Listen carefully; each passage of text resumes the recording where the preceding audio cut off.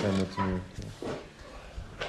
All right, so tonight we're going to learn two small pieces from the Yerucham. If we get past the first one, Mitzvah Hashem, we'll get on to the second one. Parshas Va'era, Das Torah, Vayishlach Para, page Ayin Dalet on the bottom. The pasuk says, Vayishlach Para b'nei lemeis mi miknei Yisrael ad echad vayichbad leiv Parai v'lo shalach es ha'am. So Parai checked to see whether or not it was true that by Makas Dever there was no casualties, there were no deaths, no fatalities of the animals of the Jews. Many of the animals of the Mitzrim died, but the Jewish animals, HaKadosh Baruch Hu told them that no animal is going to die amongst the Jews. So he checked, and sure enough, none died, or ad echad, until nothing was dead, and he got hardened. His heart got hardened, and he did not send out the Jewish people. Vayin Even Ezer Siparno, umefarshim shehu inyan afal pi. Some learn that the way to read this pasuk is that afal pi, meaning kila shalach esam af shera ze'apela. He saw this was an amazing thing. He saw that many, many millions of animals on the Egyptian side died. Not a single animal died on the Jewish side. So that's a pella. So you'd think that he would send out the people, but afal pi, that he saw that pella, he refused, which isn't surprising. He was a very stubborn man. Vayin b'malbim. The efsher gam loymar, but there's another way, says Rabbi Yerucham, to understand this pasuk. Ki inyan hakasav amnam kipshutai. You don't read it afal pi. There's no afal pi in the pasuk. It's kipshutai. Loymar betam shal vayichbad le'par. You know why his heart got hardened? Ki machmas shara'a shalaymes mi miknei Yisrael ad echad. He saw that no cattle died on the Jewish side. It's not because, nevertheless, he refused to send that. It's because of that. That was what galvanized him to dig in his heels and say, no, I'm not sending out the Jewish people.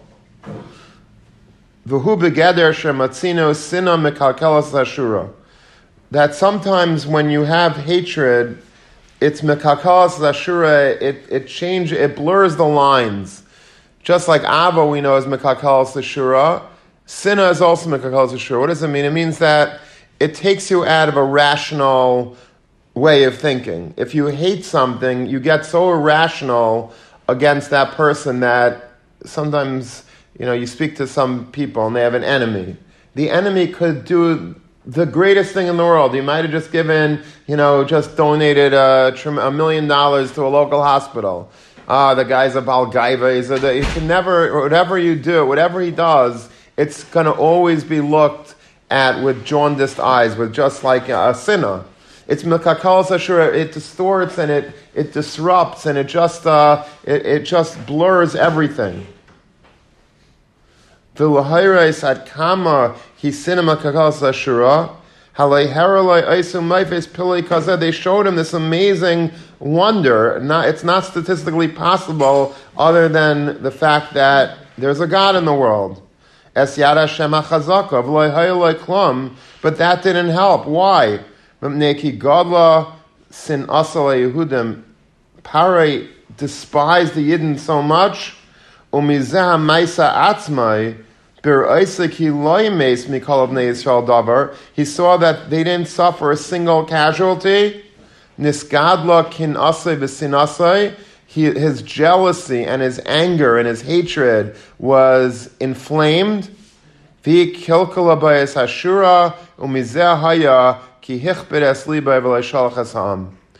precisely because they were so jealous that they were not able, that he wasn't able to do the right thing. He was not able to free the Jews because not in spite of the fact that it was such a lopsided miracle. But precisely because of that, it made him more sure that he didn't want to set the Jews out. But that's irrational. What do you mean? I know what I should do, but I don't care. This is so, I hate them so much that all rationality I'm throwing out the window. It doesn't matter to me. I don't care what's happening. This is what I'm going to do. It's sort of a similar thing to what the Steipler famously writes this week in the Birchas Peretz, that Steipler had a sefer called Birchas Peretz on Chumash, and he says a very famous svar, like everybody always says over the svar by Tzvardeya.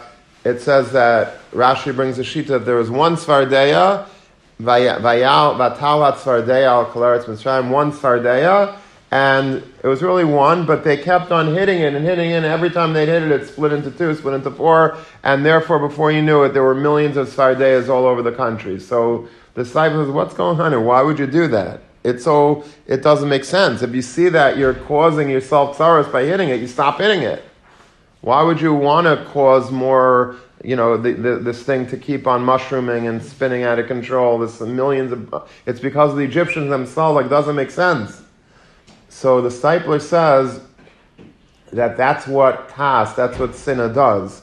Sinna is irrational. It doesn't make sense, but yet you do it anyway. And you hate the result. You know that you're not going to like what you did tomorrow morning.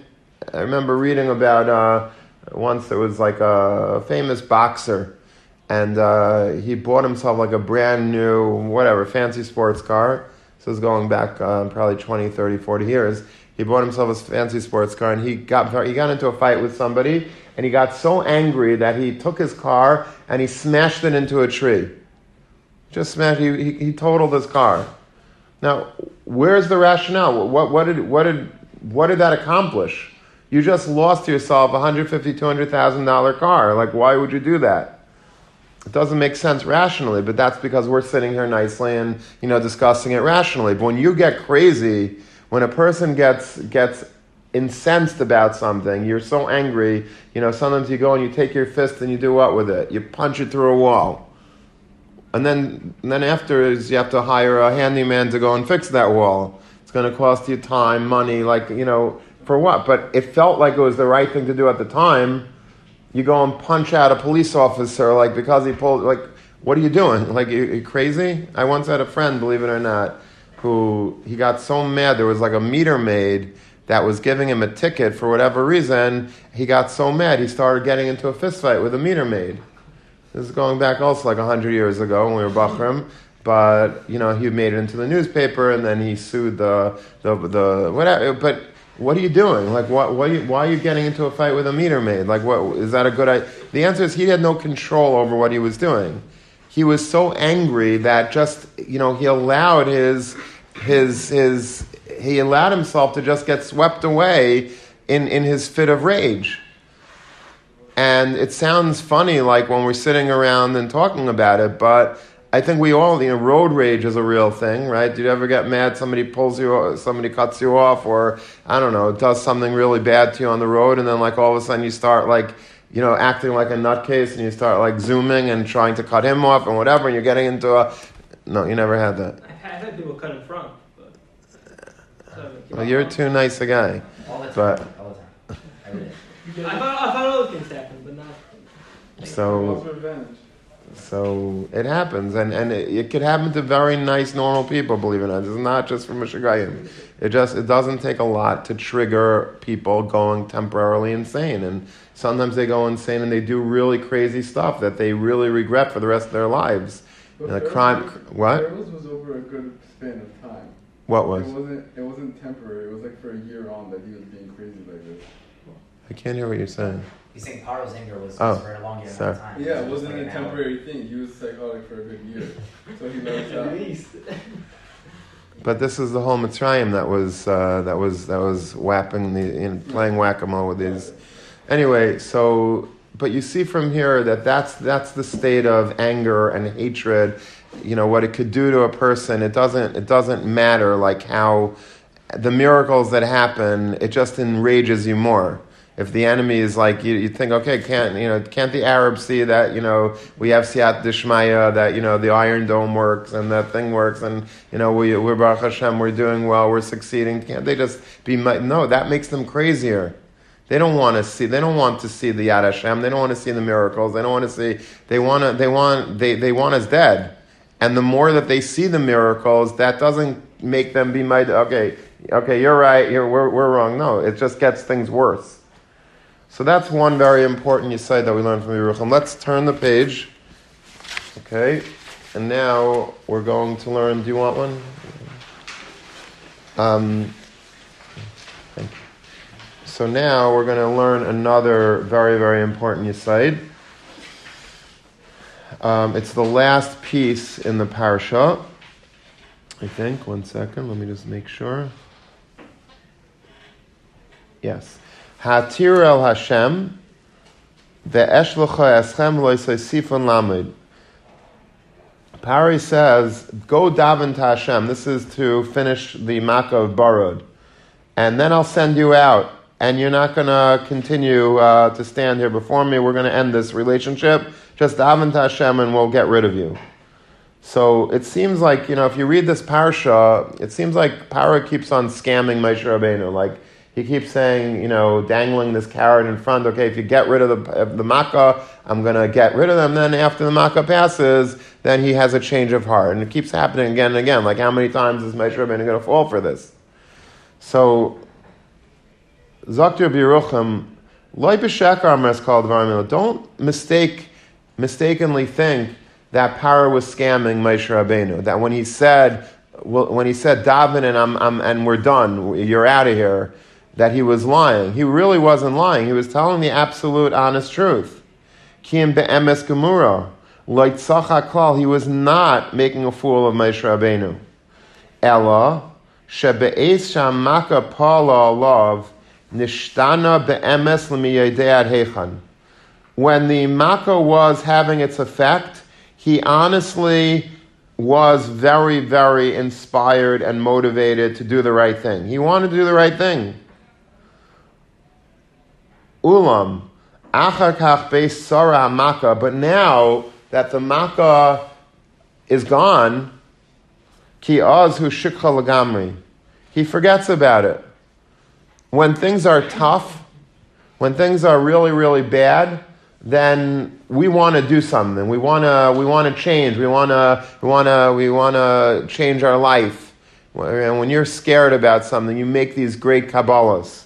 And then when things get a little eased up and things are a little better in our lives, and they're not so bad.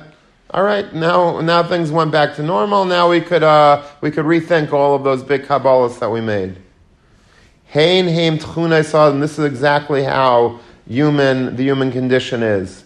Be'es tzarasai, be'es dachkai, be'es shalachatz gadol ad ma'od, when a person has tremendous stress on him, a lot of pressures, a lot of different, a lot of very messy situations, az hu nifla ad ma'od betachas adugma, we become really, really good then.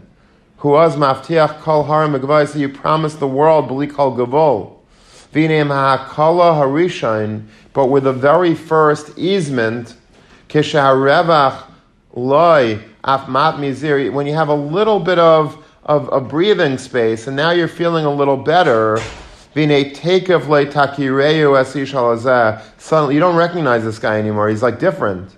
V'lei tamin b'shum oifen ki zehu oisaish atzma, you don't even realize that it's the same person. Naira ma'od ikvos halev mikol ba'in mikol be'in tidana.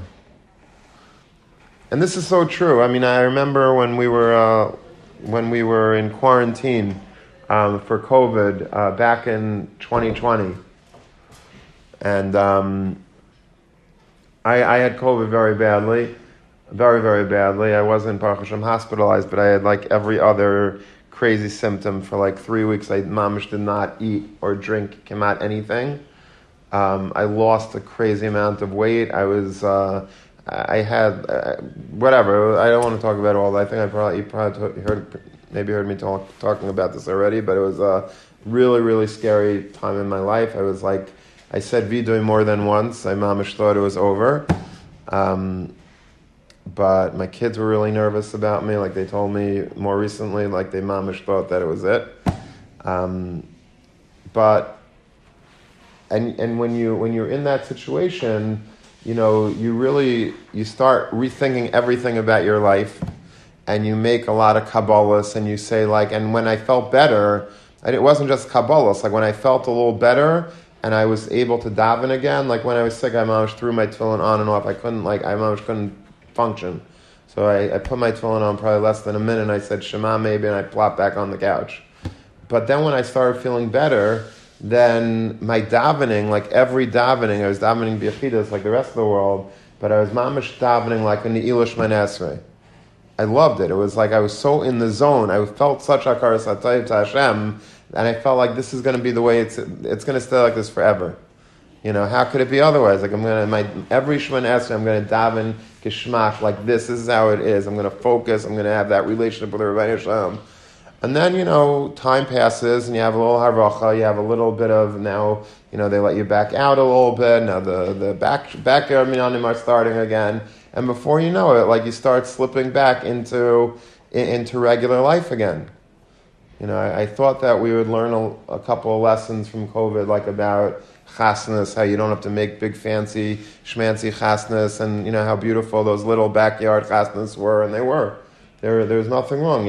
I thought it taught us a lesson that you can get married for under $100,000.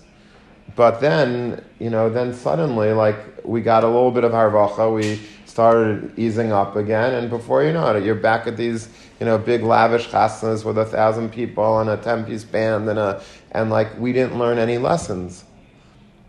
And then we're shocked at Paro's behavior, and we don't look in a mirror. Like, Paro was doing what we do. Paro, when things were tight, when things were tough, when there was a mako, when there was alligators in his stomach that, croaking. So then he says to Moshe Rabbeinu, okay, he cried uncle. He's like, get these out of here, and we're good. He meant it. He had a Yer Tshuva. But then once the alligators left, once the crocodiles, the frogs, whatever you want to call them, left, back to old Paro. And that's exactly how we are. It's not like you can't even blame Paro. The guy's like, he's doing everything that we do. But we learn so much about ourselves from these parashas. And, this is, there's a story with Rav Gifter. When Rav Gifter was going from America to Telz, to Lithuania, to learn in yeshiva when he was a bacher, so he took a boat. In those days, I don't know if they had airplanes yet, but if they did, it was very, very expensive. So most people just took a cruise ship or like a regular boat, a big ship. And basically, sort of Gifter was on this ship, and he was observing things on the ship. So at night they had a big like a card room, and there was a band playing, and the people were having a great time. They were all sitting there playing, whatever they play, blackjack or rummy, whatever, poker, and and they were having men and women. It was a big party, and all of a sudden, the boat started rocking like this, ooh, and everybody was getting queasy, and they thought the boat might capsize, and it was really stormy weather, and boom, and all of a sudden everybody put the cards away, and they started praying, and they started crying, and they started getting all serious, and the band of course stopped playing, and everything was tense. They didn't know if they were going to be the next Titanic, and then all of a sudden there was the boat started steadying again. The storm had passed out to sea, and then the band starts playing up the music again, and and everybody starts taking out the cards as if nothing had happened. And Rav Gifter gets to Telz, and he tells the Telzer Shiva, Rav Bloch, what he had seen. It was bothering. He was a emes d'kapara. He was a yeshiva bacher. He was he was a thinker. He was an observant person, and he asked his Rosh Shiva, how could that be? He says. And he told him exactly this. He said that's the way human beings are. Human beings are like that. When things are very hard, so then we get very nervous, and we're makabel things, and we're and then when things ease up, when things are a little, we could breathe a drop, and the storm passes out to sea. So then we go back to being our same old way. We know this from every Rosh Hashanah Yom Kippur. Yom Kippur, we're davening and tshuva, tefillah, tzedakah, we're making crazy kabbalas. and then, you give it, then Sukkot comes around by, maybe over Sukkot we're still good, but then, by the time Isser Chag rolls around and we're back to we're back to normal life. So, how many of those Kabbalahs are still with us? How much did we really change that much? Did the tshuva really stick at all? And hopefully it did. I mean, maybe it does for some people. But more often than not, human beings are not easy. We don't adapt very easily to new terrain. We sort of have our comfort zone, and we might once in a while put our toe outside of the comfort zone to feel the water, but we instinctively pull it back, and we move back into that place that we're comfortable.